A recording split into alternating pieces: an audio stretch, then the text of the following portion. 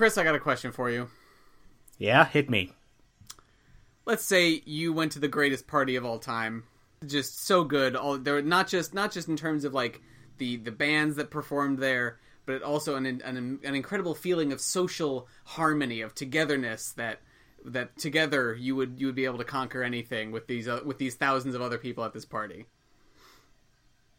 Mm-hmm. Would you want to go back to that kind of party again? Well, let's see. I saw this movie called Project X once, and that was pretty much No, I mean, probably. I can't think off the top of my head what is the best party I've been to, but that sounds quite appealing. Like, why not want to relive that? Assuming it's going to go as well as it did the first time. You fool! You idiot! That's a terrible idea, Chris, and I'm going to tell you why. All right.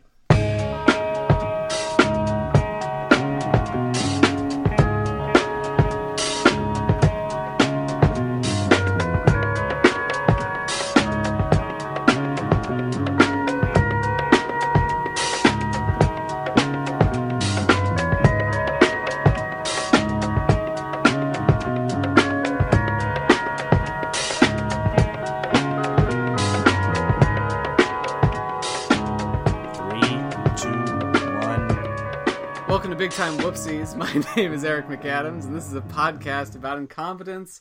Every episode, I tell a friend of mine a story from history involving massive incompetence. This week, I've got Chris Compendio. Hi, Chris. Hi, Eric. Thanks for having me back. No problem. You know Chris from the AP Marvel podcast, where they talk about all the goings-on of the MCU and so on and so forth. Also from a bunch of other websites that I can't keep track of. I've lost track of them, too. I'm just killing myself here. Yeah, they're all over the place. You can find them writing just about any corner of the internet. Well, I mean, that's not true, but in a lot of corners of the internet. You can find my address and my phone number, apparently. After I heard about E3 that. Thing. Yeah. Please, if you're listening to this, don't look that up. Do not call me. You are. Yeah, I will not look kindly on it. I do not want to talk to you or anybody else. That's what I would say, personally. That sucks. I'm so sorry that happened to you. It's been fine so far. No one's harassing you? Not yet, no. My colleagues have gotten, like, one or two things, but I have been, scot-free as of now. Hopefully I didn't jinx that. We'll see. Speaking of incompetence... Yeah, you might have. Yeah, that is honestly, that could be a candidate. Especially if, I don't know, if there's any chance it could, like, snowball and turn into something even worse, then that'd be great for my podcast. Yes, you get to profit off the misery of game journalists everywhere. That's the name of the game, baby. Yeah. The name of the video game. So we're gonna get started. And Chris, you a long time ago, months ago, I asked you what kind of story you'd be interested in hearing, and you specifically said something along the lines of Fire Festival, some kind of big incompetently made festival organizational problem.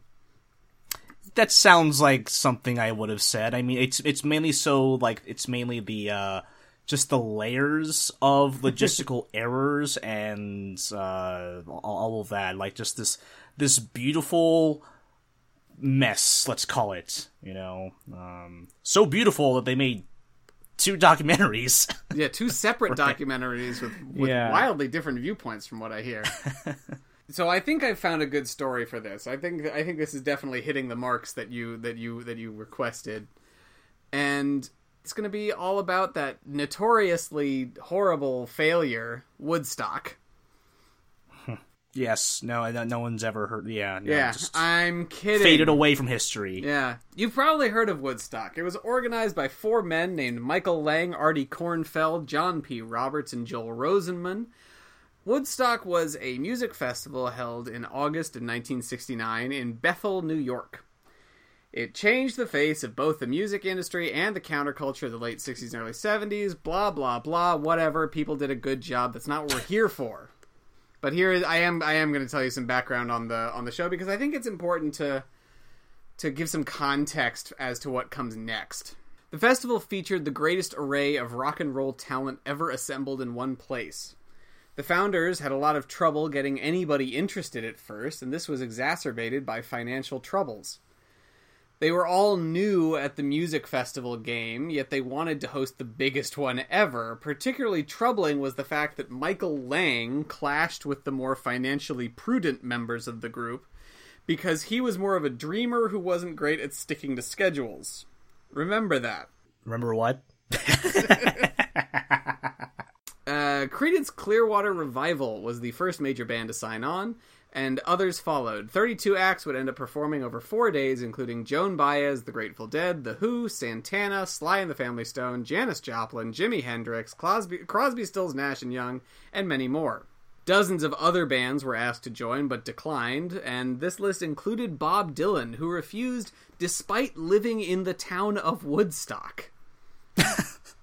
Yeah, the founders had specifically chosen this area to entice Bob Dylan to play at the festival, but he still didn't do it. Wow, what a power move. Not only that, he apparently got pretty annoyed with all the hippies showing up at on his doorstep. In his backyard, these goddamn kids. Yeah, what followed was approximately 400,000 hippies descending on a small New York town for sex, drugs, and rock and roll. So many more people showed up than the venue could handle that they eventually just made any extra tickets free and stopped trying to enforce it. This may have been a mistake, as the founders were deep in debt by that point. Even after they directed and produced an Oscar-winning documentary about the festival, it took them over a decade to get out of debt. That sounds familiar. I wonder why. I can't imagine how that would be relatable. Not only that, but the residents of the town voted to never allow that kind of festival again. The traffic jam to get to the festival had been so massive that the county declared a state of emergency based just on the traffic on the roads. Danced in the streets. 2 people also died at Woodstock. Okay, there's an actual casualty. Yep. There's a fatality count. 1 died from an insulin overdose, and 1 apparently died from getting run over by a tractor because they slept in a field. That's very, Darwin Awards-ish at some point. It's a bad way to go. Mm-hmm. Still, Woodstock took my life. Yeah. Not in, a cool way. Yeah, showing up to heaven I got run over by a tractor while I was tripping on acid after a rock and roll festival. Mm-hmm. That's how I went. Still, it was a life-changing event for attendees who praised the social harmony of thousands of people coming together to share the hippie vision of peace and music. Good for them. Good for them. Sorry, that didn't play on audio, but I just kind of shook my head a little bit. Yeah, that was the most unimpressed I've ever seen anyone be. I said peace and music, and Chris was like, well, I don't know about that. Not sure I can get behind that train. So naturally, after a festival like that, there's got to be a revival, right? Woodstock, the sequel, the return, let's call it, the next generation. The very next year, folks tried to have a Woodstock 2, a revival, but the guy who owned the farm where the first one took place flatly refused. He was like, thanks, but no thanks. Apparently, for years after this, locals would spread chicken manure to keep outsiders away from their fields. Just because they would keep showing up and they just didn't want them around. It's hippie repellent, yeah. Yeah. You know how it is. There wouldn't be another real revival until 1979 when a guy named Richard Nader organized a much smaller show in September in Long Island. Only about 20,000 people showed up to that one, so basically nothing, but it featured a lot of the smaller groups that played the original show. There's also a separate Woodstock revival that same year at Madison Square Garden. A similarly small event took place in 1989 at the site of the original event. Organized spontaneously by a little-known folk guitarist named Rich Pell, it was free to all comers and allowed performers of any skill level to go on stage. It sounds nice to me. Is that like a talent show or something? Yeah, it's like an open mic. Open mic night? Yeah, an open Woodstock. It sounds like a nice time, and I'm happy that they were happy. Okay, good for them. That's the end of the feel-good portion of the revivals. Thank you for joining us on this journey through the nice part of this podcast. Are you ready for Woodstock 94? Absolutely not, but keep going anyway. It was billed as 2 more days of peace and music. It took place in Saugerties, New York. That I may be pronouncing that wrong. And this one had 2 things the previous revivals didn't. Corporate backing, and the original founders returned to organize it. This is where the, okay, I see where this is going now. Rosenman, Lang, and Roberts all returned to organize the festival. The crowd was estimated at 550,000 people, even bigger than the original. And with all those people, it was immediately rowdier than the original. The weather was bad, as it rained for virtually the whole time. Steven Tyler of Aerosmith fame was there, and said it rained like a cow pissing on a flat rock. He always had a way with words. Yeah, that's why they pay him the big bucks. This gave it the nickname of Mudstock. Catchy. During Mudstock, security clashed with both festival goers and the bands themselves. What? That doesn't sound normal to you, Chris? I don't know.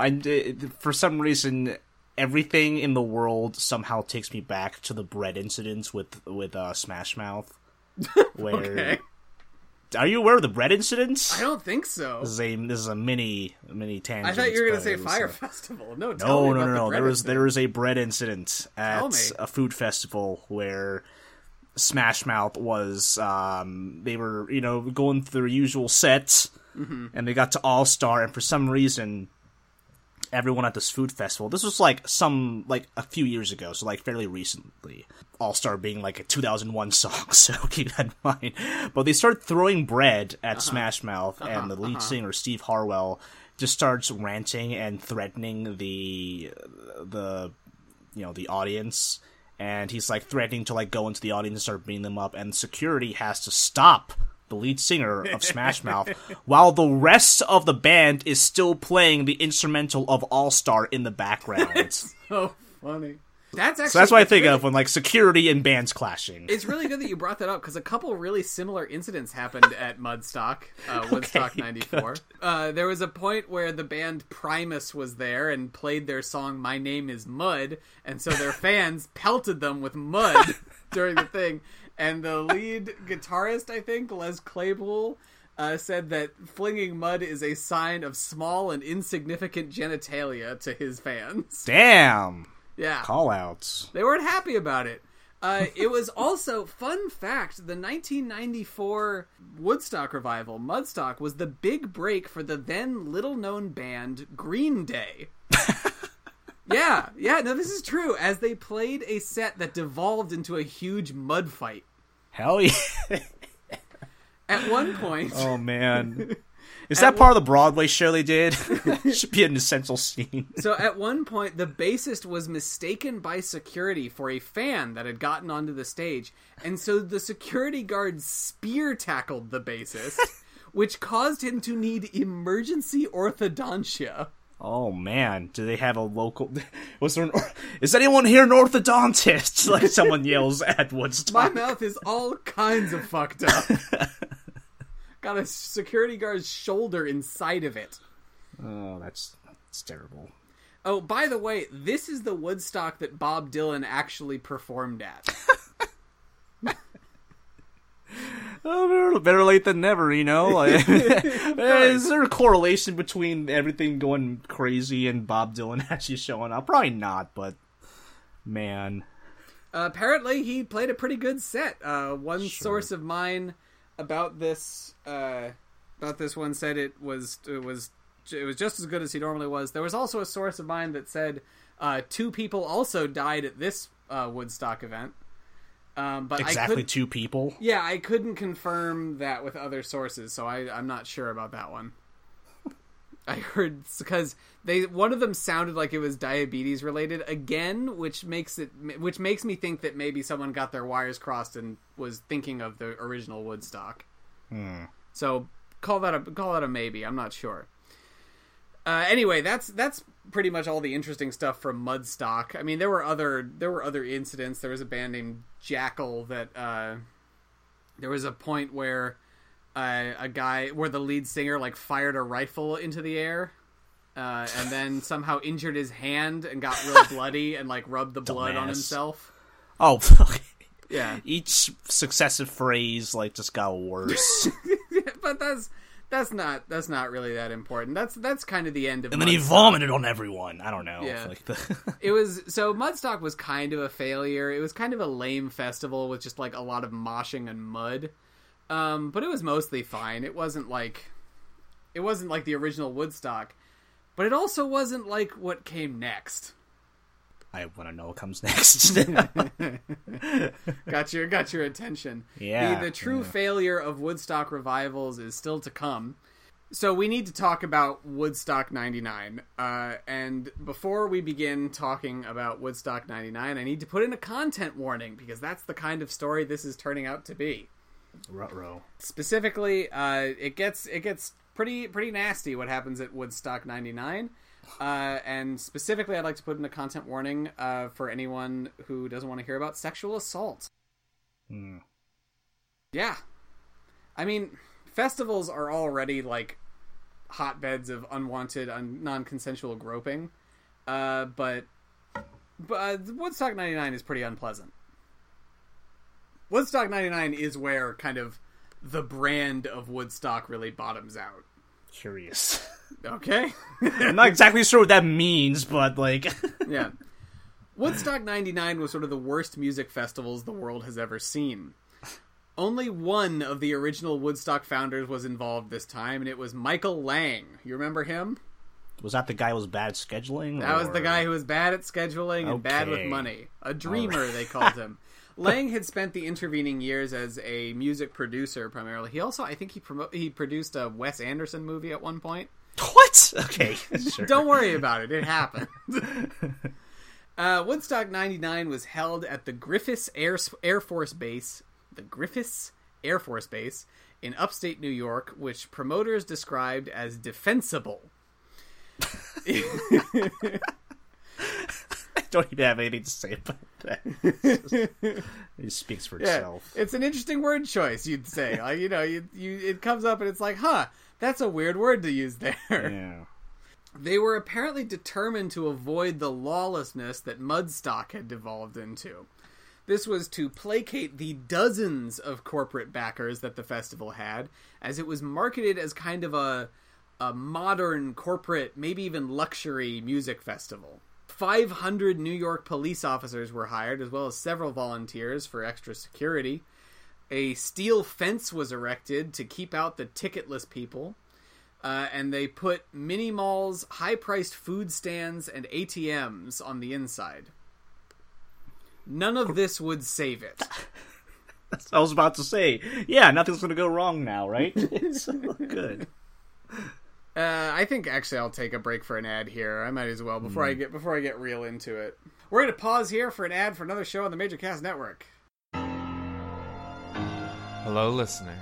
Do you like a scare, a jump, a fright? How about Maine? How do you feel about Maine? If any of those words made your heart skip a beat, then I've got a podcast for you. King Me is a monthly Stephen King podcast where I, Tom Lockney, and a guest watch through a theatrical adaptation of a work by everyone's favorite Northeastern author and talk about it with a little help from the source material. So, if you're feeling particularly brave, join me on my descent into terror on the Major Casts Network or wherever you find podcasts. So before we broke for an ad, I was talking about Woodstock 99. Just once again, I'd like to reiterate that I want to put a content warning. We're going to get into a couple fairly brief mentions of sexual assault when we talk about this. So the initial reviews of Woodstock 99 were good. There were acts like James Brown, George Clinton, a few others. They just drew rave reviews. But slowly, media attention turned towards the many concurrent disasters that were happening.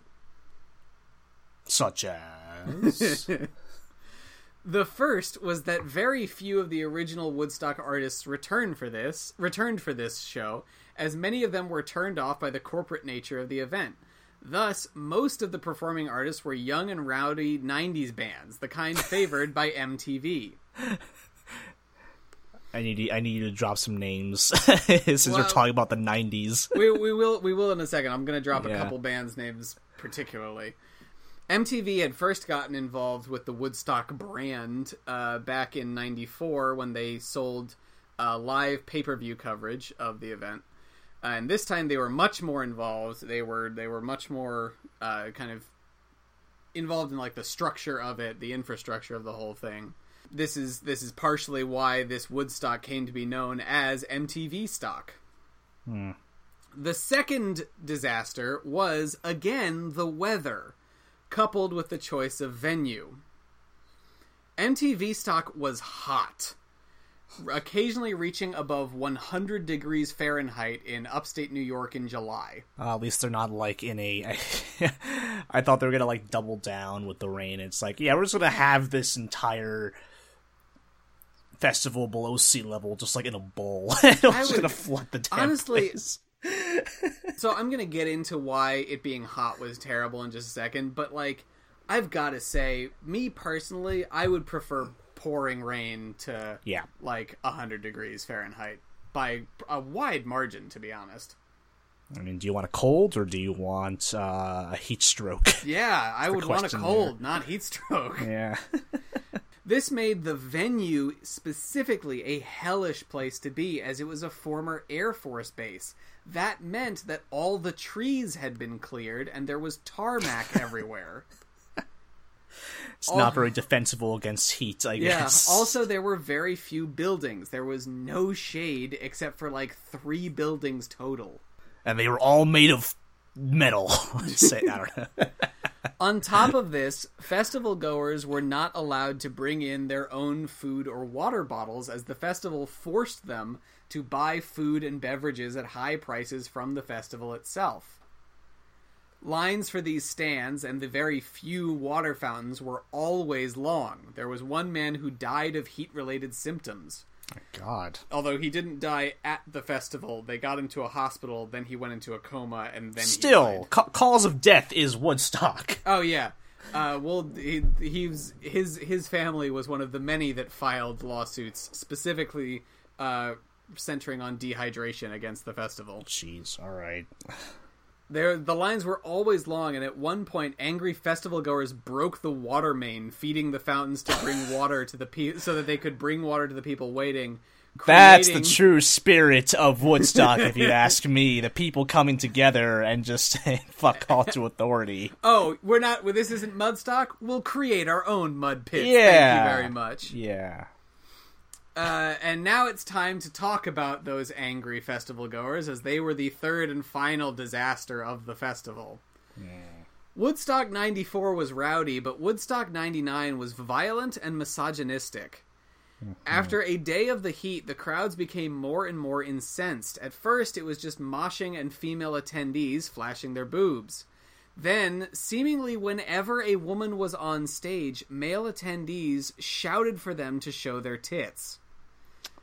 The official website of Woodstock.com started posting pictures of naked attendees. Oh, classy. Usually with captions like, "Show your tits." God. Yeah. Then the situation devolved and reports of widespread sexual assault began to circulate. There are multiple cases of women crowd surfing at a show and getting pulled down and raped by groups of men. 44 men, I believe, were arrested during the festival, and only one was charged with sexual assault. I'm sure MTV was very proud of this event. Oh, we'll get to what MTV did when the shit hit the fan. Mm-hmm.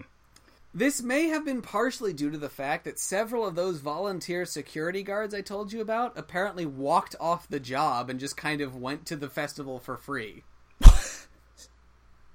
I got a free show. There was apparently I read this in a Rolling Stone. They were volunteers, right? They weren't paid. They were just suddenly gone. They were volunteers, I believe. Sure. They just fucking left. It was like, fuck this.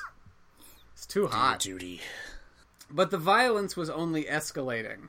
During the Red Hot Chili Peppers set, an audio tower caught fire, and the lead singer commented on it while playing a cover of Hendrix's Fire.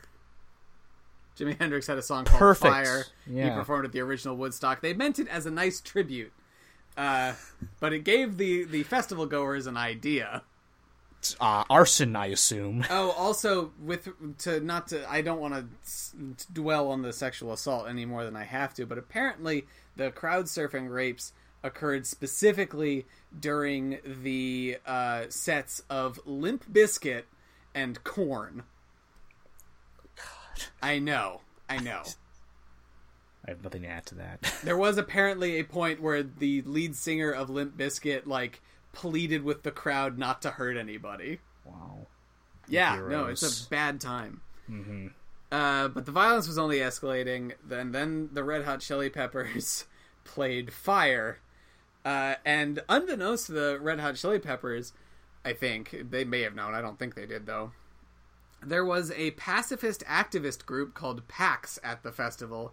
And you wouldn't think that they would contribute to this, but see, what they did was they handed out candles with the intent of holding a candlelight vigil for victims of gun violence. Also familiar. Yeah, I know. We're real topical with this one.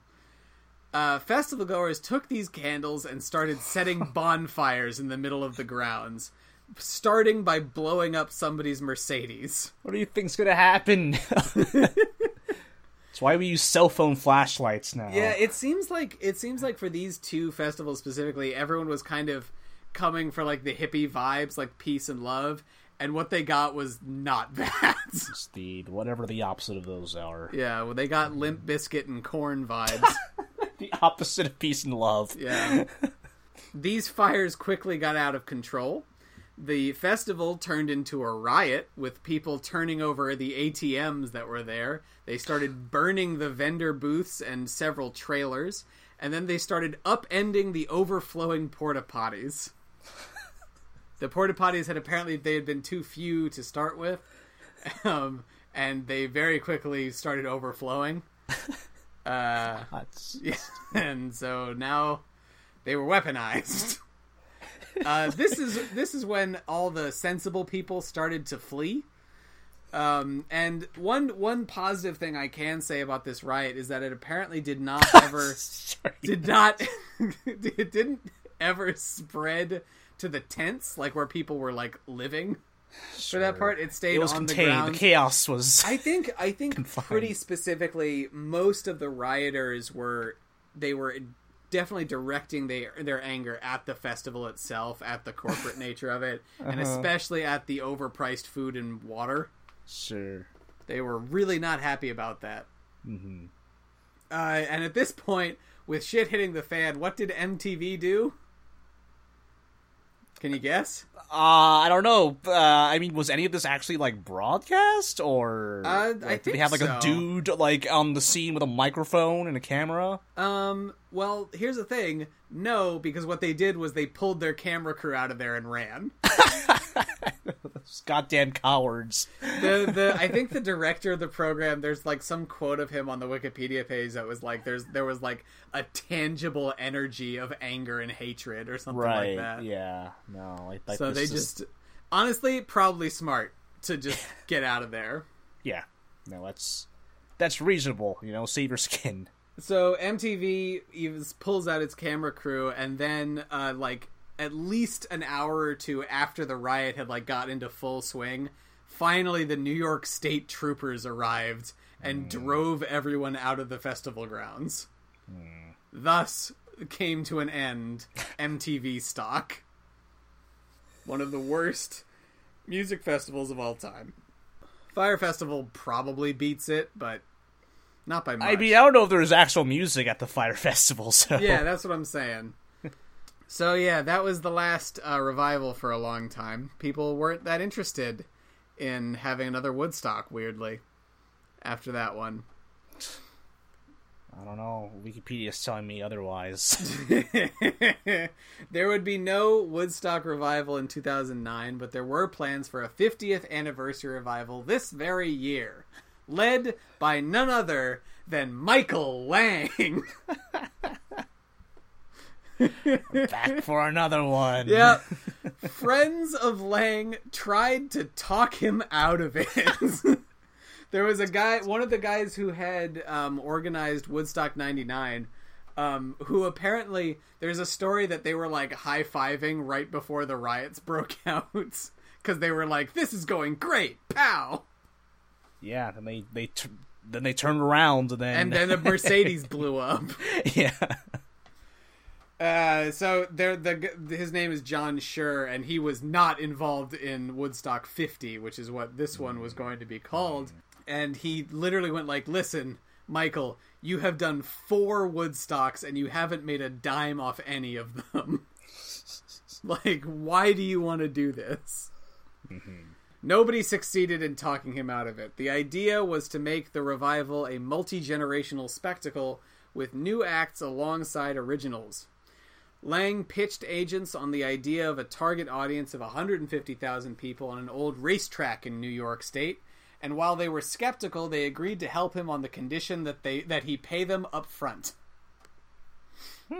He only started the ball rolling a year before the proposed date of the show, and so while they reached out to a lot of high-profile artists, it took a while before anyone accepted, because most of them weren't interested. Finally, what helped them was a Japanese advertising firm got involved with the corporate backing this time, and the name of the firm is Dentsu, and with their help, big names finally started to sign.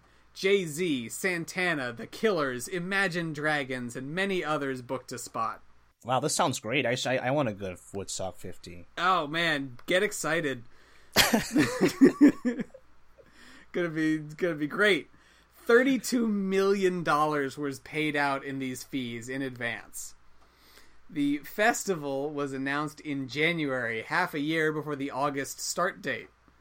Tickets would not go on sale until April, and multiple delays on this front caused organizers to shrink their target audience size to just 100,000 people. Then the date for the ticket sales came, and no tickets went up for sale. This was due in part to the fact that the festival did not have the proper permits to put on a show in upstate New York. They had some time to do all this. It's strange that that didn't work out there. I feel like that should be your first order of business, not like one that you're still working out. Location.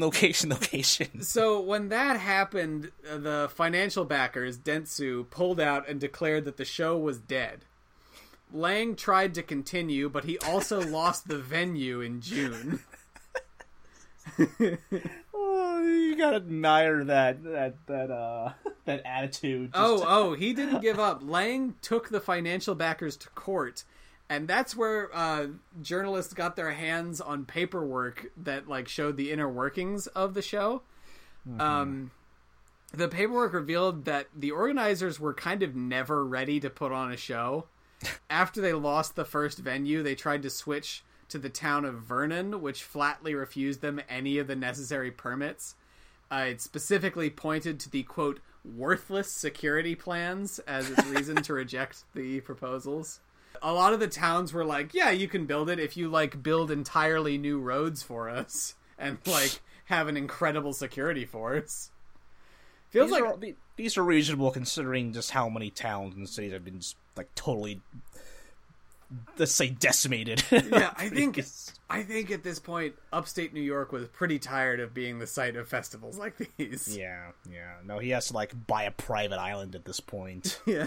It was, well, he didn't stop there when New York shut him out. But he did start to distance himself from the venture, saying that he was really just an employee of Susan Cronin and Gregory Peck, who were hotel owners who were supporting him financially. He also pointed most of the blame at Dentsu, the Japanese backers.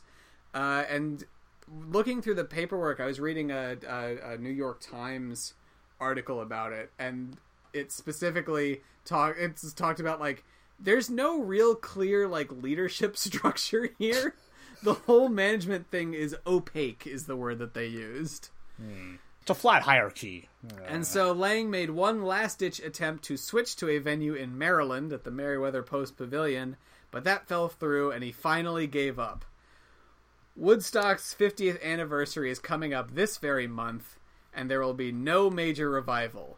And maybe that's a good thing. And that's the end of my story about the Woodstock revival. I'm shocked that I've never heard of, like, any of this happening. Yeah, when Woodstock 50. When I thought about this for a story when I first heard about, like, Woodstock 50 getting canceled, and everyone talking about how it was, like, clearly a shit show with people who didn't know how to put on a festival.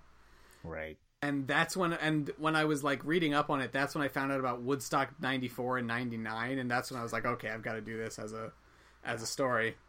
That's what made me go, yep, this is it.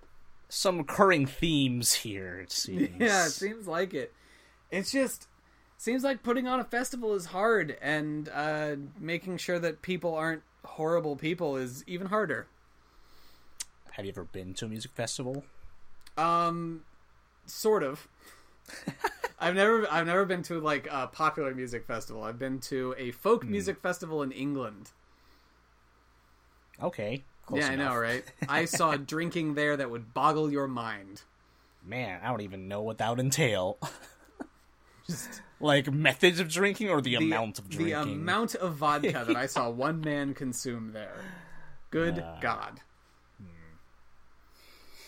Yeah, I couldn't ever. I just, it's not really my scene, and even just, like, regular concerts that I've gone to, I'm like, okay, this energy is too much for me. So, a whole festival, I feel. Well, and it's not just a festival either. It's a festival with hundreds of thousands of people. Yeah. Like, it's the fucking Lollapalooza, Coachella kind of shit. So, I mean, who do you blame? Like, do you blame the attendees for just going nuts, or do you blame the organizers for just kind of dropping the ball on several things, or is it just kind of just a mix of both that just kind of led to this? I think it's kind of a clusterfuck. Like, the point of this podcast was always, like, incompetence on kind of a grand scale, rather than just, like, one guy fucking up once. Yeah. And I think this one is just kind of... Woodstock 99 in particular was kind of this perfect nexus of a lot of bad shit. Right. So yeah. It's just like a lot of things that shouldn't be a thing all in one place, I feel. Like, just like the hubris of the organizers, the choice of talent, the awful attendees, and negligence of, some other people in between. So it's just like there are no winners here. No winners. All right, so at the end of every big story about incompetence, I do a smaller story that involves competence in an absurd way. And this time, as a response to the fact that I had to talk about rape during this story about a funny music festival, I'm gonna tell you the story of Saverland versus Newton. Okay. Oh, what? You never heard of it? Weird. Nope. Saverland versus Newton is a British court case from 1837, in which a British man named Thomas Saverland brought an action against Miss Caroline Newton, who had bitten the left half of his nose off after he attempted to steal a kiss at a party. All power to you. The judge ended up ruling against him. I'm going to read from a contemporary newspaper account that's on the Wikipedia page for the court case. It's from Bell's New Weekly Messenger from April 30th, 1837. Okay. The headline is "A Dearly Bought Kiss." Caroline Newton was indicted for assaulting Thomas Saverland and biting off his nose. The complainant, whose face bore incontestable evidence of the severe injury inflicted, the fleshy part of the left nostril being completely gone, stated that on the day after Christmas Day, he was in a tap room where were defendant and her sister. The sister laughingly observed that she had left her young man down at Birmingham, and had promised him no man should kiss her while absent. Complainant regarded this observation as a challenge, especially it being a holiday time, and caught hold of her and kissed her. She took it in good part as joke, but defendant became angry and desired she might have as little of that kind of fun as he pleased. God, 1837, man. Writing. Yeah, we were born in the wrong time. No, Complainant told her if she was angry, he would kiss her also, and tried to do it. A scuffle ensued, and they both fell to the ground. After they got up, complainant went and stood by the fire, and the defendant followed and struck at him. He again closed with her, and tried to kiss her. And in the scuffle, he was heard to cry out, "She has got my nose in her mouth." When they parted, he was bleeding profusely from the nose, and a portion of it, which defendant had bitten off, she was seen to spit out of her mouth upon the ground. The defendant, a fat, middle-aged woman, treated the matter with great levity, and said he had no business to kiss her sister, or attempt to kiss her in a public house. They were not such kind of people. If she wanted to be kissed, she had a husband to kiss her, and he was a much handsomer man than defendant ever was, even before he lost his nose. The chairman told the jury that it mattered little which way their verdict went. If they found her guilty, the court would not fine her more than one shilling, as the prosecutor had brought the punishment on himself. The jury, without hesitation, acquitted her. The chairman told the prosecutor he was sorry for the loss of his nose, but if he would play with cats, he must expect to get scratched. Turning to the jury, the chairman afterwards said, "Gentlemen, my opinion is that if a man attempts to kiss a woman against her will, she has a right to bite his nose off if she has a fancy for so doing. And eat it, too." Wait, that's... Okay. Added a learned gentleman at the bar. Okay. The case caused much laughter to all except the poor complainant. That's Sutherland versus Newton, and apparently it set a legal precedence against harassers. Cool. Well, we have to get the word out. Go for the nose. Go for the nose. It's legal in England. Yeah. I mean, it's... I can see why, like they just visually, like, the nose is, like, a very... It's, like, one of the first things you notice about someone. Listen, sometimes just when I'm talking to people, their nose ends up in my mouth. Yeah. So that happens all... It's really easy to, you know. Yeah. Well, I'm in mid-bite, and then...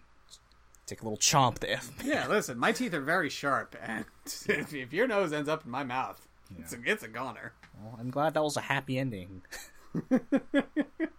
Yeah, no, if that case had ended with, like, the woman being prosecuted, it would not have ended up on my podcast. Right, yeah.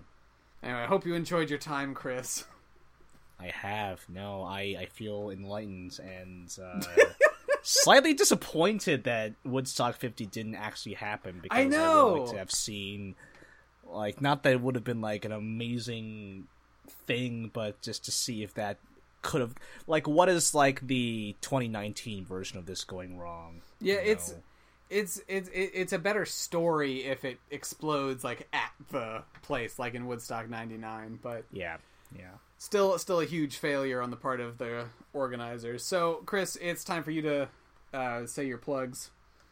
Sure. What you do on the internet. You kind of did it for me, like, at the beginning, but... No, I do it at the beginning and the end. Yeah, sure. I'm at Compendorizer on Twitter. I'm at The Real Chris Compendio on Instagram. And in case I become famous one day, and, you know, a lot of impersonators are going to be out there. Yep. And check out AP Marvel. We are on every podcast platform. We have we got some website changes going on, so I'm going to keep tight-lipped on that. And then I'm also writing for Dual Shockers, for Flixist. I was at E3, as I mentioned, so a lot of, like, my coverage is out there. A lot of previews and interviews are out there. And other than that, I'm just doing, you know, just check me out on Twitter. Trying to be all snarky and whatnot, so. Talking about Marvel, talking about video games. I can vouch for AP Marvel, because I've been on it, and that's how you know a podcast is good. Thank you very much. We are, as of this recording, I think we are on episode 62. We've been around for a while. That's more than this podcast has done. Well, somehow we've done this weekly, and I don't know how the hell we've managed to do that's a thing that we gave up on for the other podcast I do for Major Cast Network. Yeah, I wanted to give up many times doing weekly, but like we have enough people like doing the editing that like, you know what, this is possible. Let's just keep going. We were doing We Are Experts weekly until specifically Liam got too busy to be regularly editing stuff. Yeah. Because Liam has become kind of the de facto podcast producer over at the Hard Times. Oh, damn. Yeah. He's kind of behind a lot of their kind of upcoming podcast stuff. He's doing some cool stuff with them. Yeah. All right. Thanks for being on. Say goodbye. Goodbye. Thanks for listening to the Major Casts Network. Stay fun, stay nasty, and stay major.